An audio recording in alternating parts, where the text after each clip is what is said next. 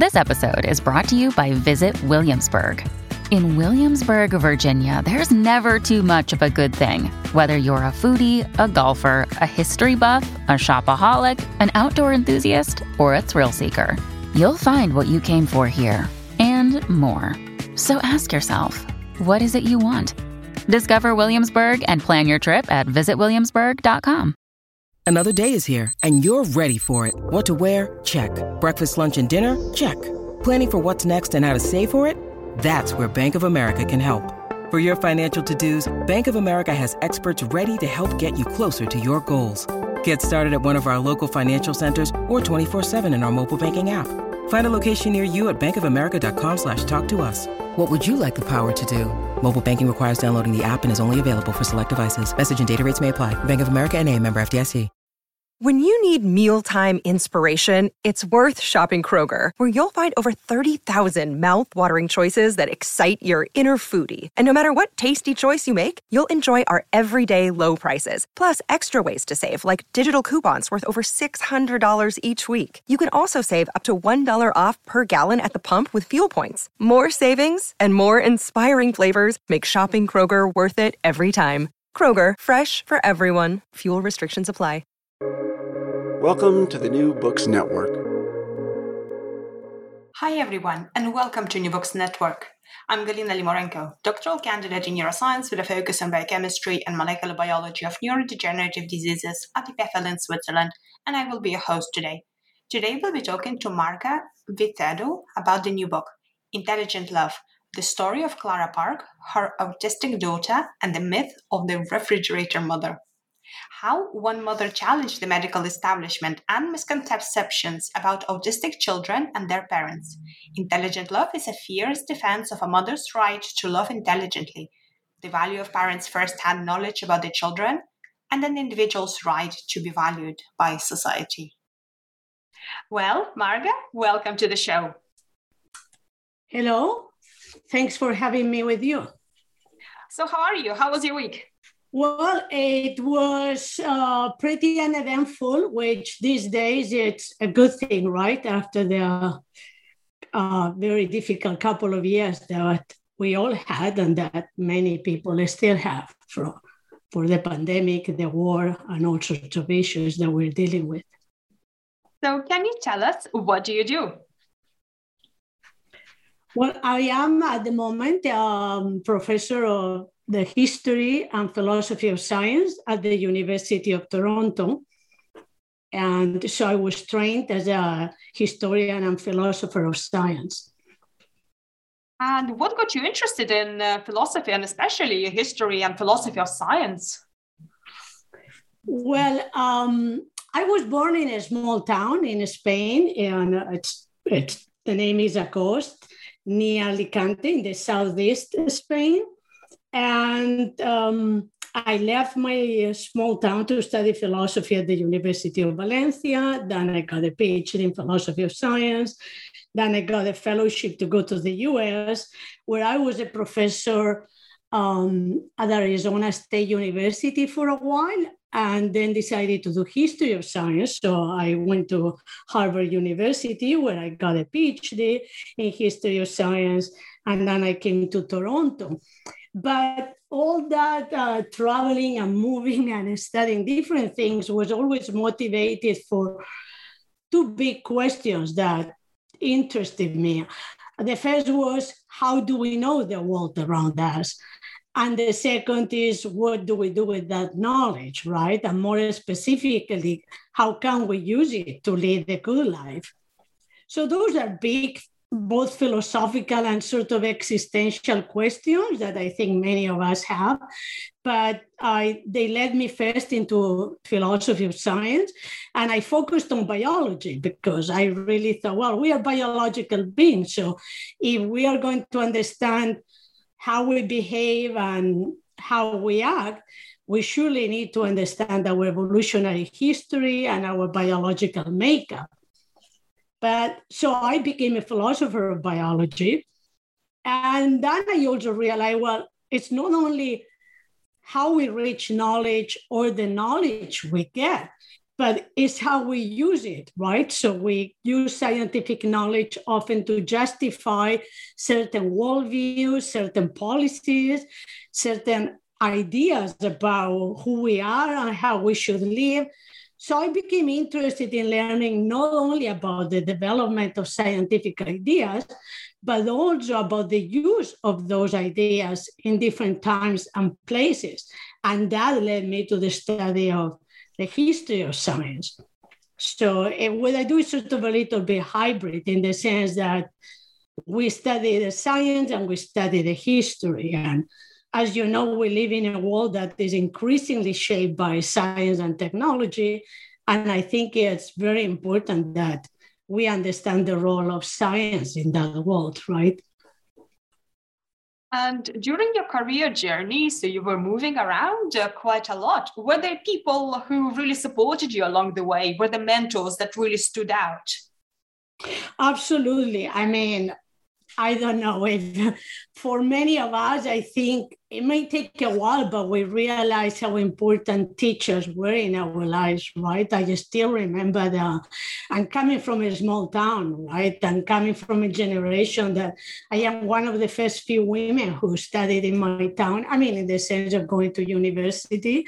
And surely you don't go anywhere without the support of teachers and the encouragement of many teachers. So I still remember my teachers in sort of primary school and secondary school, but certainly at a certain point, it was instrumental to have the support of mentors in the history of science. My PhD advisor, Peter Gallison, is actually leading historian of science and a specialist in the history of physics. So it was really great and very encouraging for me that he supported my studies in very different areas, like the study of ideas about maternal love and about emotions and things that were very far from his own field, but that made it even more important for me to go on thinking that what I was doing was worthwhile, because not only people who work exactly on what I do, but people in my field who do very different things were very supportive. So he was instrumental in helping me. He still is. So I still discuss all my ideas and projects with him. And it is great to have mentors. It's very important. And what would you say to our student listeners and early career researchers? Well, precisely because having good mentors is so important. I think that taking your time, if you are at the university, both as an undergraduate and as a graduate, in finding the right classes, the right courses, and the right mentor for you is very important. Look, I did 2 PhDs, the first one in philosophy and the second one in history of science.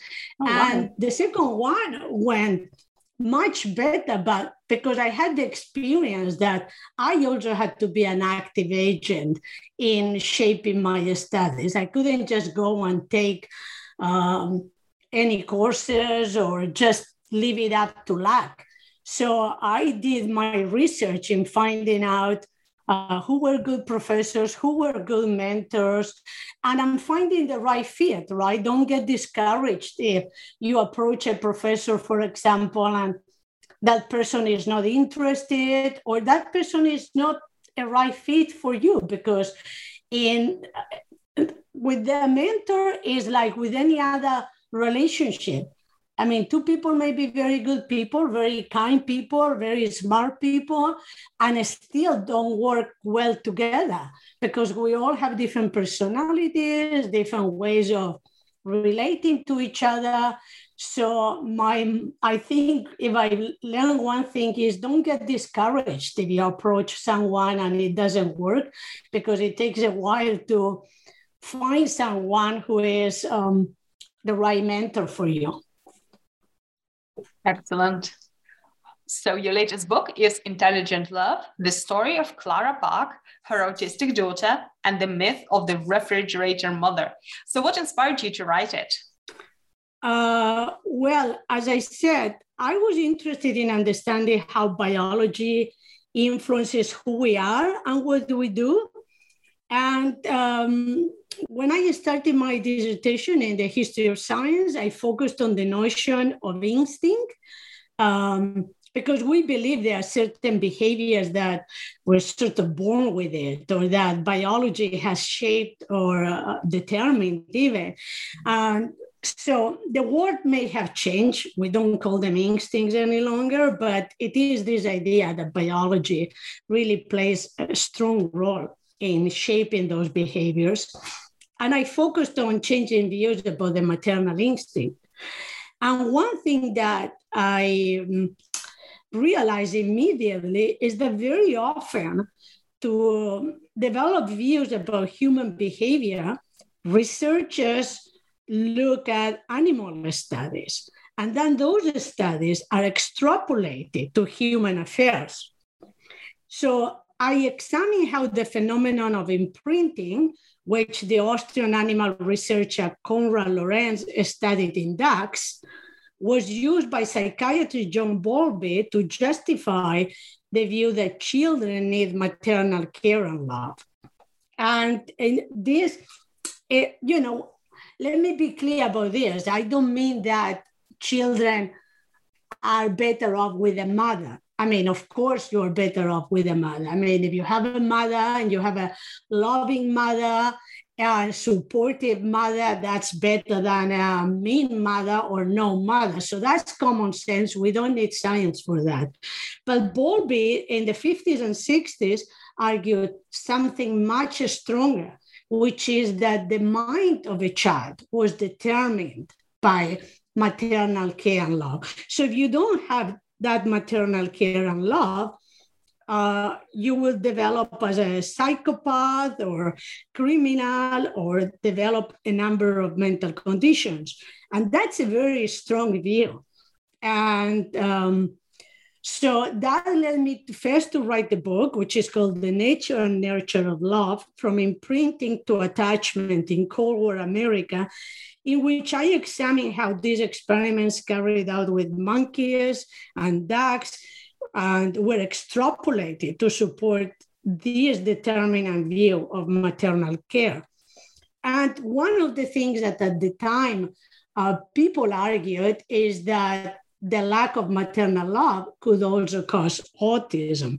So once I finished that book, I decided to focus on the area of autism because I wanted to write the book showing that the ideas we have about emotions, about human behavior, are not only ideas sort of in the realm of textbooks or the classroom. I mean, these ideas, and especially the wrong or erroneous ideas, hurt people. So they affect people's lives. So I decided to write this history of autism. There are many histories of autism out there, right? But I wanted to show how the science affects people, and at the same time, how people are not passive victims, but they often also challenge some of the ideas and helped transform those views in science and society. So that's why I decided to write this book, which combines the history of autism or scientific research on autism with the story of a particular mother and daughter, Clara and Jessica Park. So to show the influence of science on people and also the role of people in challenging some scientific ideas. Well, let's dive into the story and science. So just can you set us the scene? Where and when do we start? The story. So, well, first, I start in the book telling the reader who was Clara Park, right?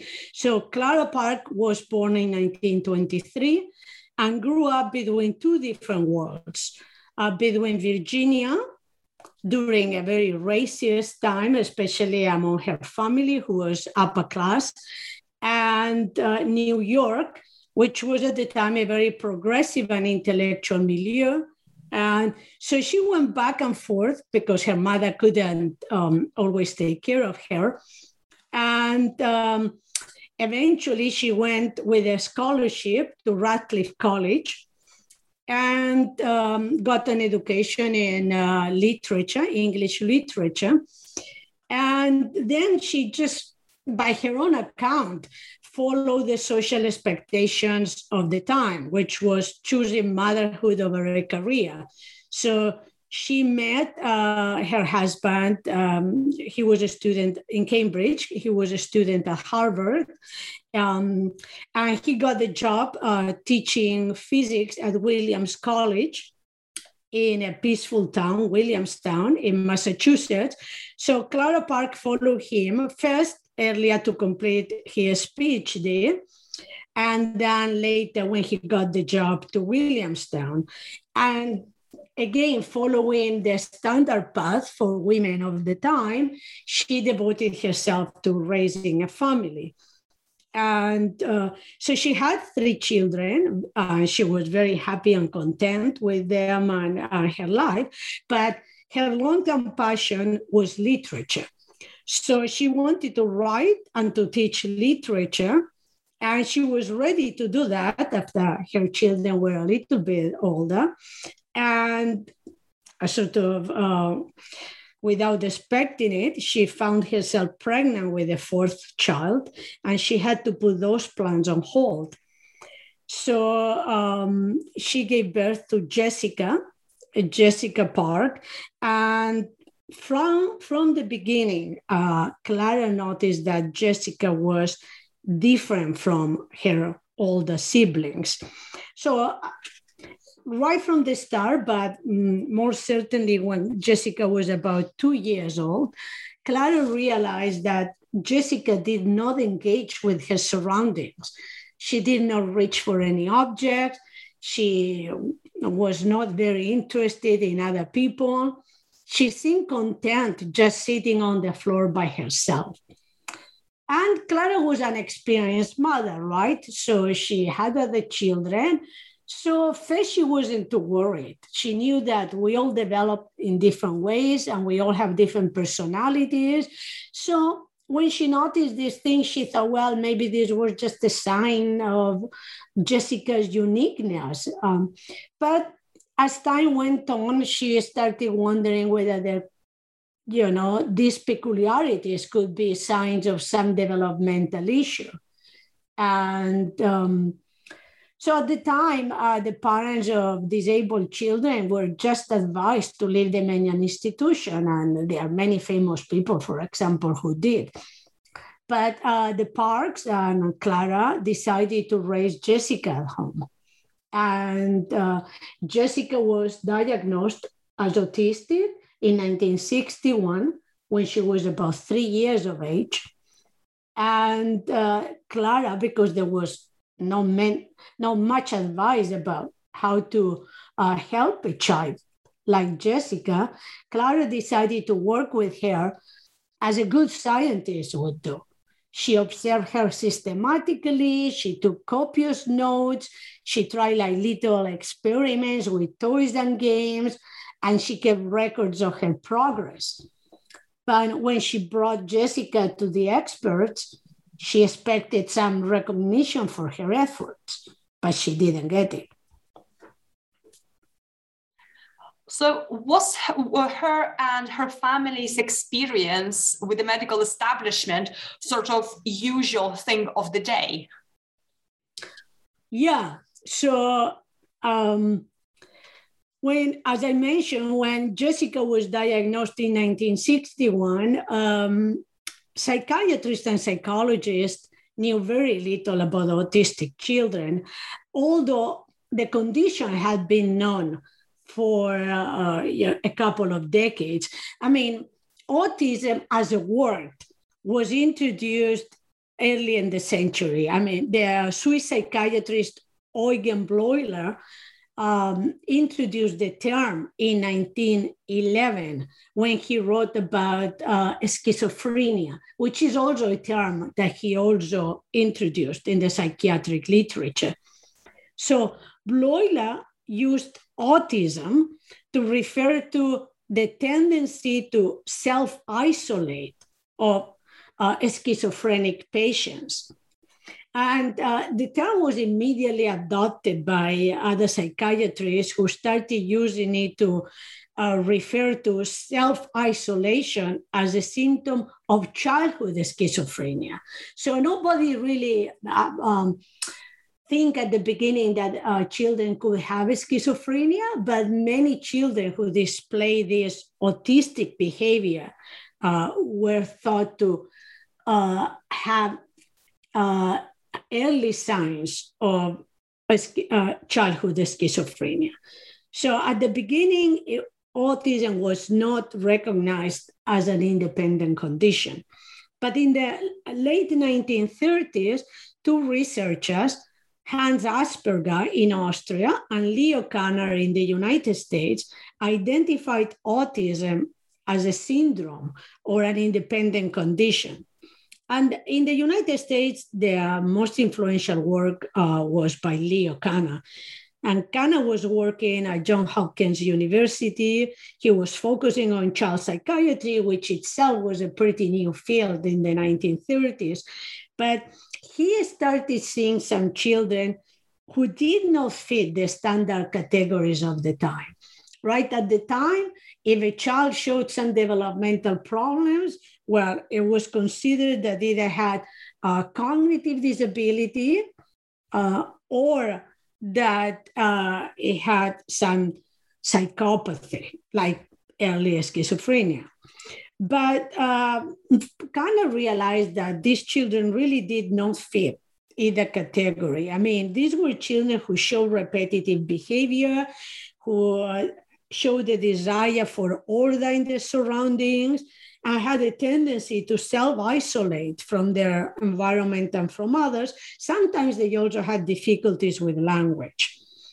And most of these children were just sent to institutions because psychiatrists didn't know what to do with them. But and in addition, often they blamed it on mothers because, by the time Jessica is diagnosed, it has been about 20 years after Kanner's studies, but there has been little progress in understanding the etiology or the causes of autism, and there have been even less progress on understanding how to help these children.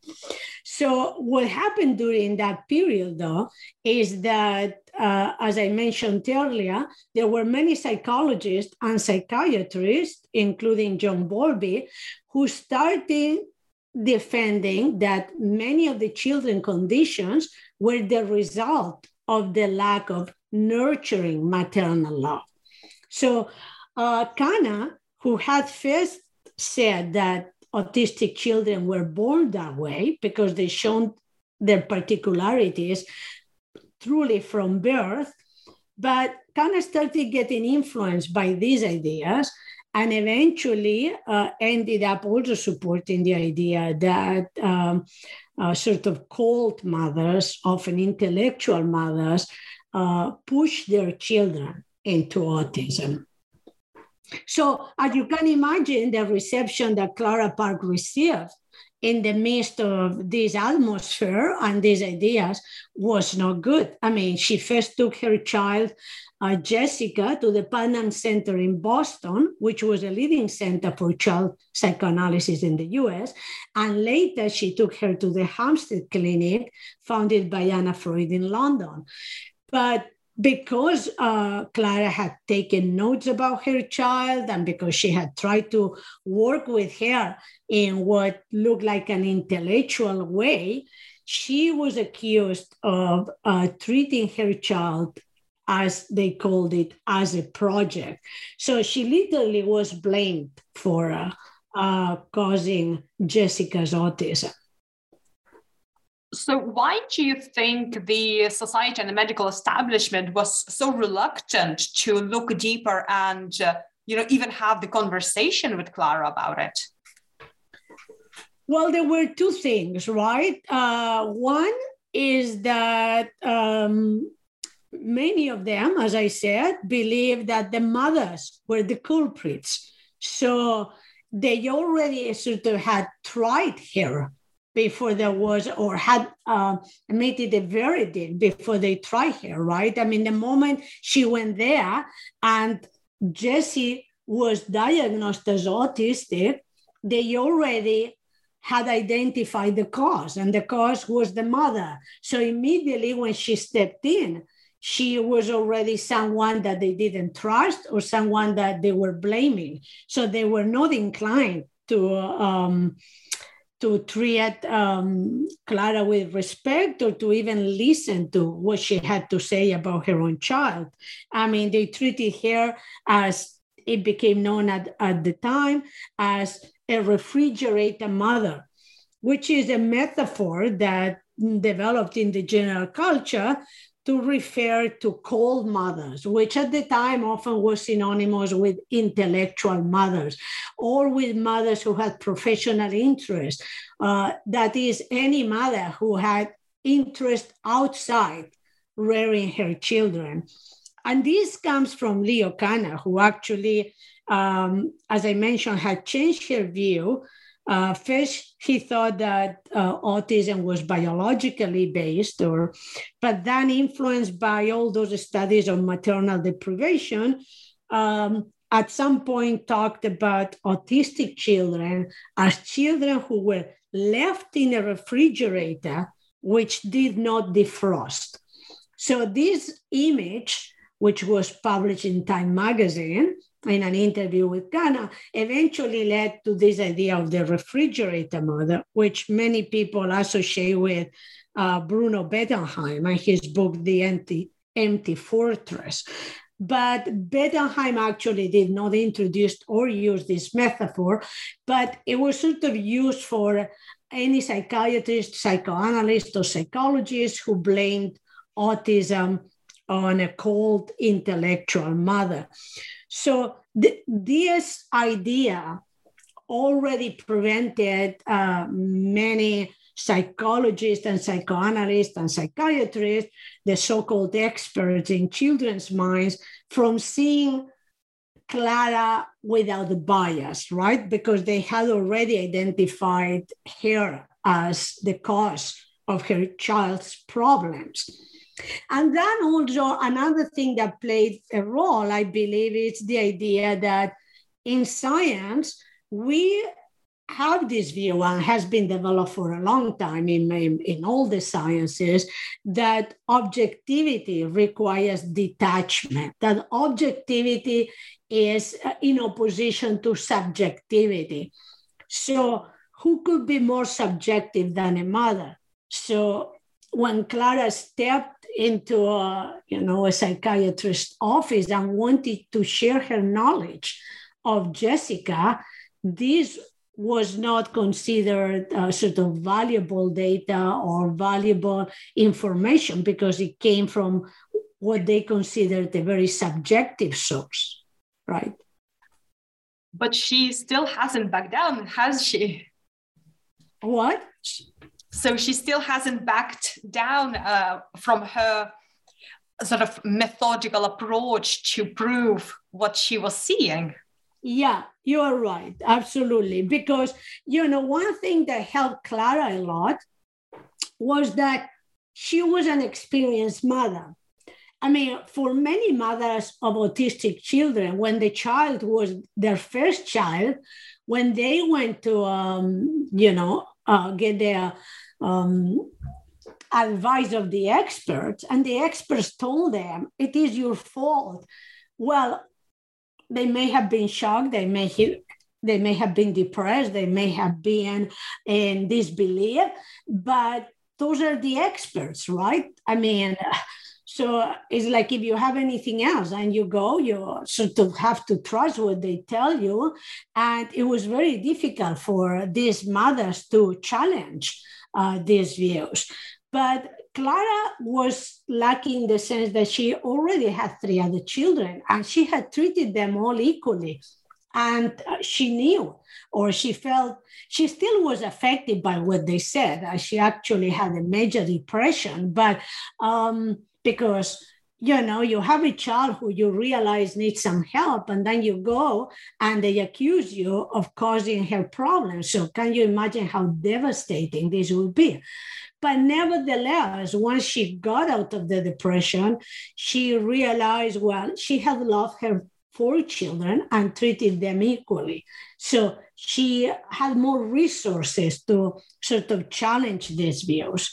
And you're right, she didn't back down. She first thought, okay, she was affected by these views, no doubt about it. I mean, who likes to be blamed for anything, and much less your child's developmental issues?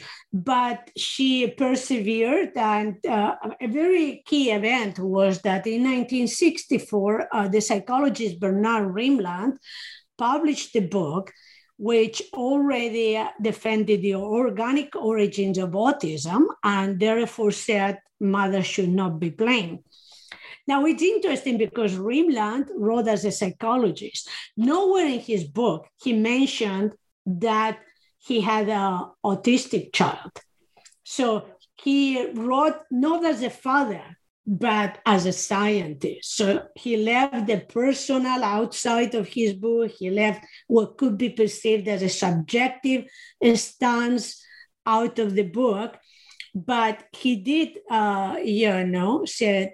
he did say that mothers should not be blamed. And Clara read this book immediately after publication and actually read it in a couple of days and immediately wrote a 5 pages, single-spaced letter to Bernard Rimland. And there started a correspondence that would sort of influence both of them. But let's say that this event was instrumental in encouraging Clara to persevere in her belief that it was not her fault and to write her own views. So in 1967, she published her book, The Siege, where she described her experience raising Jessica. And at the time, perhaps even up to this date, it was the most detailed record of raising an autistic child.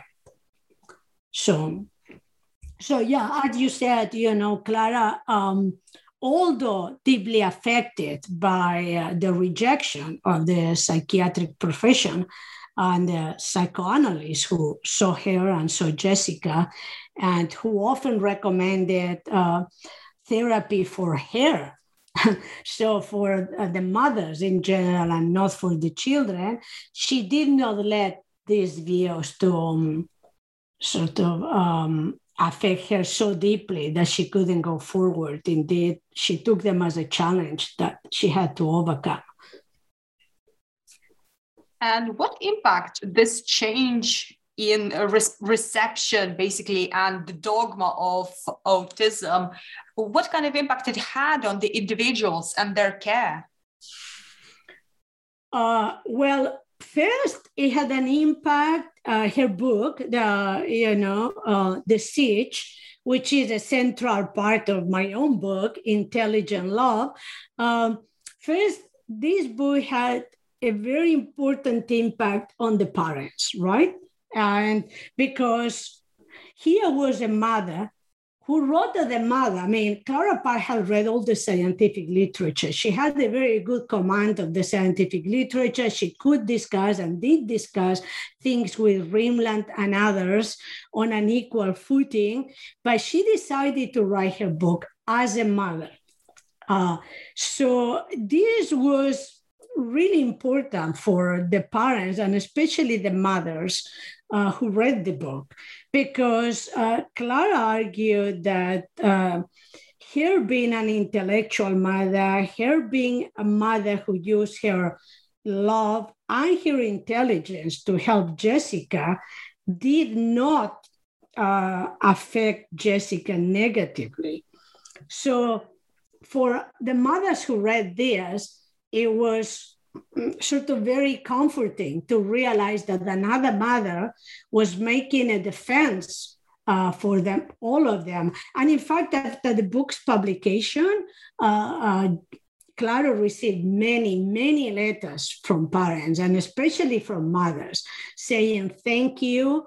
You wrote a book that needed to be written, and my experiences are very similar to yours.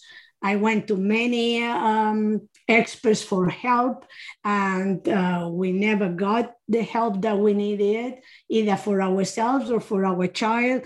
So it was a book that brought a lot of comfort to the parents, and that it was not only nice because they felt better, it's because it encouraged parents to get together, to form an association, to defend the rights of their children for a school and for services, for better science. So it was one of the books that was instrumental in starting a movement of the parents to ask for services of all kinds for their children.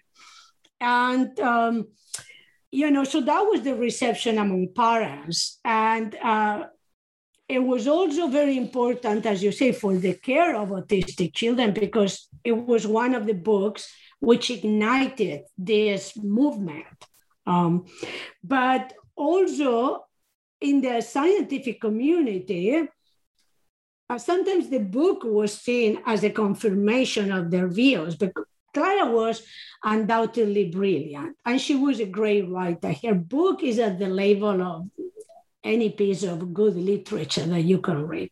So for many of the reviewers, they said, okay, this book only proves what we've been saying, that, she can be an objective mother. She's clearly an intellectual mother. She's clearly a mother of high intelligence, who is, invested in writing beautifully and researching her daughter. So for many of them, the quality of her work was taken as confirmation that she was this refrigerator mother.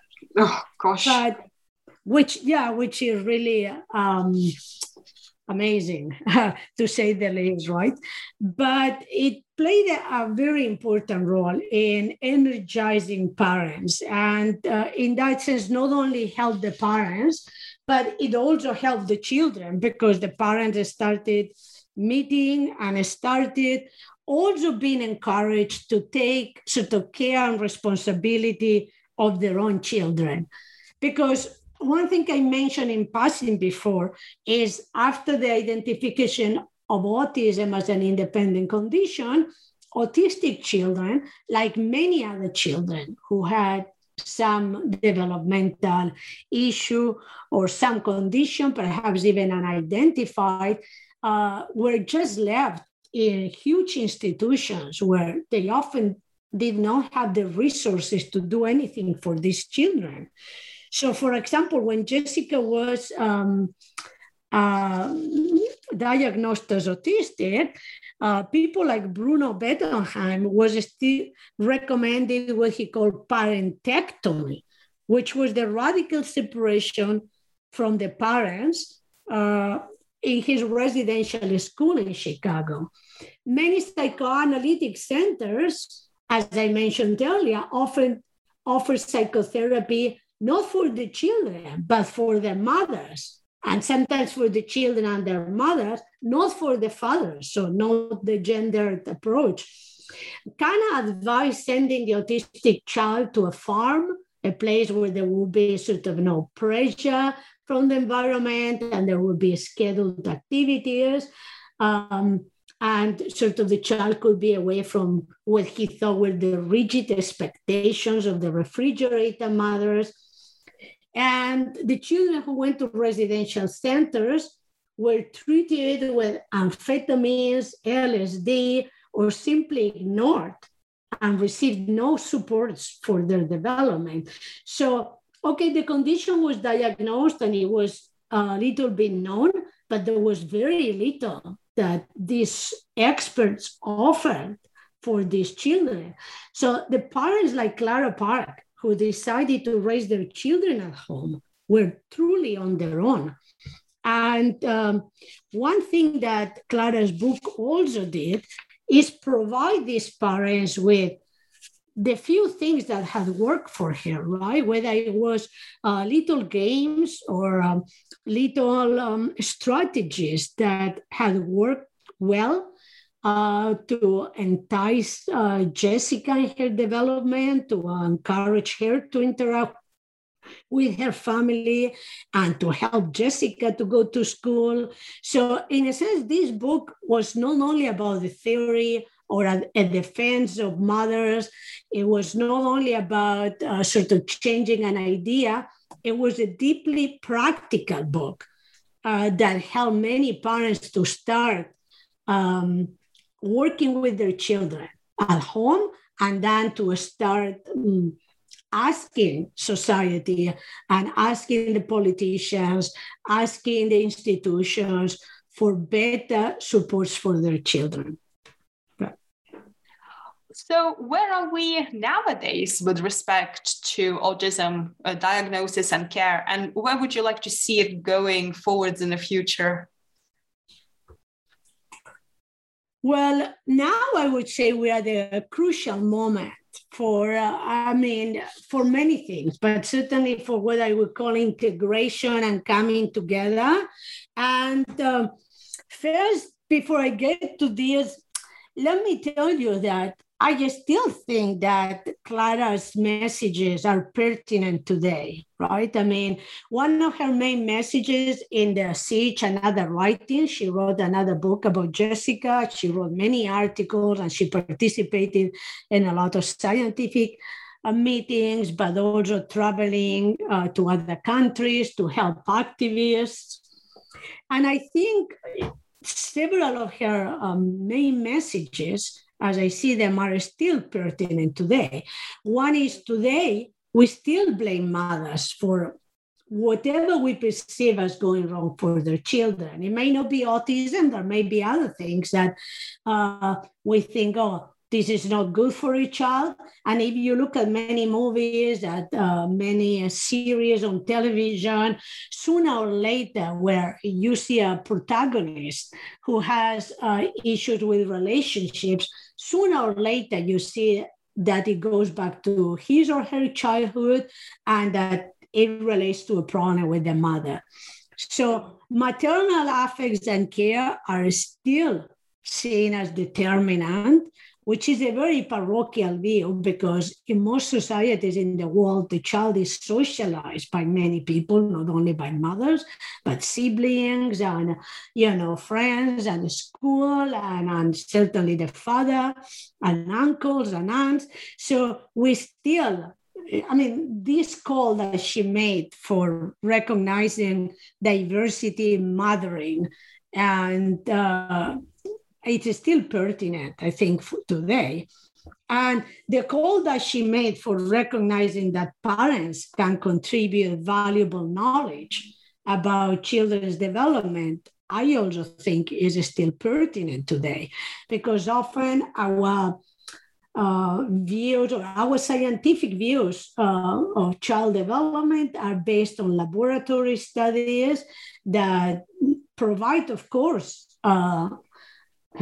good information about certain aspects of a child, but this could be, as Clara argued, complemented by the knowledge that the parents can provide, which is knowledge of the history of the child, knowledge of the context in which the child lives, which other sciences of behavior have shown is really key to interpret behavior, right? When you observe behavior in a human or in an animal, you only see a piece of sort of what it is, a larger process. So you have to interpret what that means. And Clara argued, and I think rightly so, that parents could provide valuable knowledge, right? And in that sense, I think her message is still of great significance today. And of course, her message that we need to appreciate the diversity of ways of living in the world, right? I mean, Jessica, as an autistic child and now an autistic adult, has to make tons of accommodations to function in a world that is not designed for people who are not, sort of normative, who don't follow normative views about behavior. But Clara also had to learn to appreciate Jessica's mind and her different needs and expectations.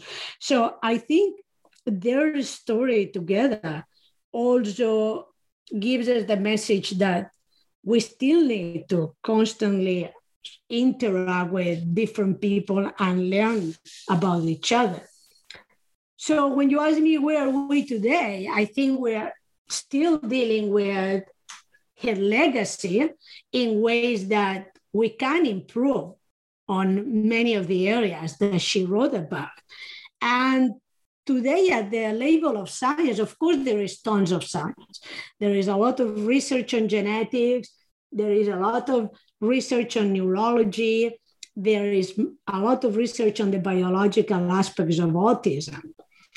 And in that area, I believe that we need a little bit more interaction between the different scientific approaches, that it would be beneficial if the different people working on different areas came together more often and sort of put their results together. And also another difficult issue today is that at least in the last 2 decades or so, there has been a rift between scientists, between families, and between autistic activists. I mean, as you know, the neurodiversity movement maintains that autism is just a different way of being. And the recognition of neurodiversity, without a doubt, in my opinion, has been very valuable. And it has helped us to eliminate a little bit, at least, the stigmatization of autistic people. But on the other hand, there are also autistic people and families who do want treatment. And sometimes these positions seem irreconcilable. But I would argue that what we need is to engage in continuous dialogue to move forward. That, as Clara Park also said, dichotomies don't help, that coming together, however difficult it might be and however different our positions might be, is very, very important. It's crucial too. And of course, we also need still more services and supports for autistic people all over the world, right?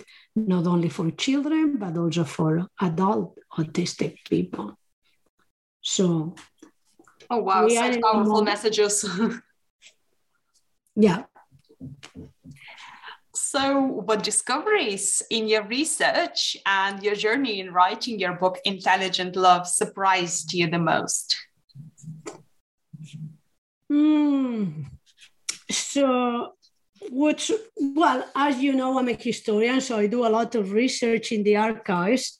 And so some of those things were new and challenged, standard views about autism, including things like the fact that although Asperger's syndrome was discussed among scientists mainly in the 80s, the mothers of autistic children were writing to each other, were discussing Asperger's work, and were seeing the wide range of the autism spectrum well before this was discussed in science. So that was, interesting and unexpected. But for me, at the personal level, the most surprising and interesting and valuable thing was spending time with autistic people. I mean, when I was working on their parents' archives, I spent quite a bit of time with Mark Rimland, the autistic son of Bernard Rimland, and with Jessica Park. And they are very different from each other. And learning to know each other and respect the different needs. Like if you go out with Mark talks all the time. And if you go out with Jessica likes to go out and not even use a word. You can go for ice cream with her 7 days in a row, and we enjoy the outing. We got the ice cream, but she wouldn't say a word. And as, for me, learning to relate with each other and having this lived experience of neurodiversity was crucial for my understanding and actually for my growth as a person, not only as a scholar. So what was your favorite ice cream, and what was Jessica's favorite ice cream? Well, mine is always vanilla. I'm very boring that way. But Jessica is more adventurous, so we would go to different places and she would choose whatever strange flavor they had that day. So, and Jessica is a great painter. I don't know if you had the chance to look at her paintings, but one of her, skills is the ability to introduce colors, which are not the standard colors. She would paint buildings in pink and light green and beautiful blues. And when she goes for ice cream, she also pays attention to the color of the ice cream, which is perhaps something not others don't do, right? Well, this has been a truly fascinating discussion. So can you tell us, what are you currently working on and what will be your next project? Now I'm writing a book, which is called The Science of Human Nature. It's based on a class that I've taught with a colleague of mine and has been very successful. And it focuses on major experiments or key studies that influenced our views about human behavior. It basically has 3 parts: Breaking Bad, which asks, why do we do bad things? Why? And it examines the studies of conformity, aggression. And the second part is called Becoming Good and looks at the studies of empathy and altruism. And the third part is called Living Well, and it looks at what science has to say about happiness and resilience. So basically, I ask in this book, why do we do what we do? And can science illuminate who we are and help us live better lives? So it's coming back to my big questions, the ones I had early on in my small town, and looking at, what science can help us to understand ourselves and who we are and who we could be. I hope there are people interested in these questions because, beyond all our differences, I think we all aim to lead a good life. And as a historian of science, I look both at history and science to see if we can learn from those. Oh, that sounds super exciting. I hope you come and talk to us about it when it's done. I will. I hope you invite me back. It's been a pleasure talking with you, and I'm really grateful for the opportunity. And I really hope that, the listeners and readers go and look not only at my book, but Intelligent Love, but at the books by Clara Park, at the paintings of Jessica Park, and at the books by autistic people who have made major contributions to many areas in literature, in the arts, and even in the science and the history of autism themselves. And what would be the best way for our listeners to find more information about your work and also your book? Well, I have a website, which is my name, margavicedo.com. But also you can find my book if you just use Google, because it is available in major bookstores. The chains that may be different in different countries, but you know which ones they are. And also I made an effort to make sure that it is available in local bookstores. So you can also look and support those wherever you are. Excellent. Well, thank you so much for joining me today. Thank you for having me, and best of luck with your own studies and your own life, of course.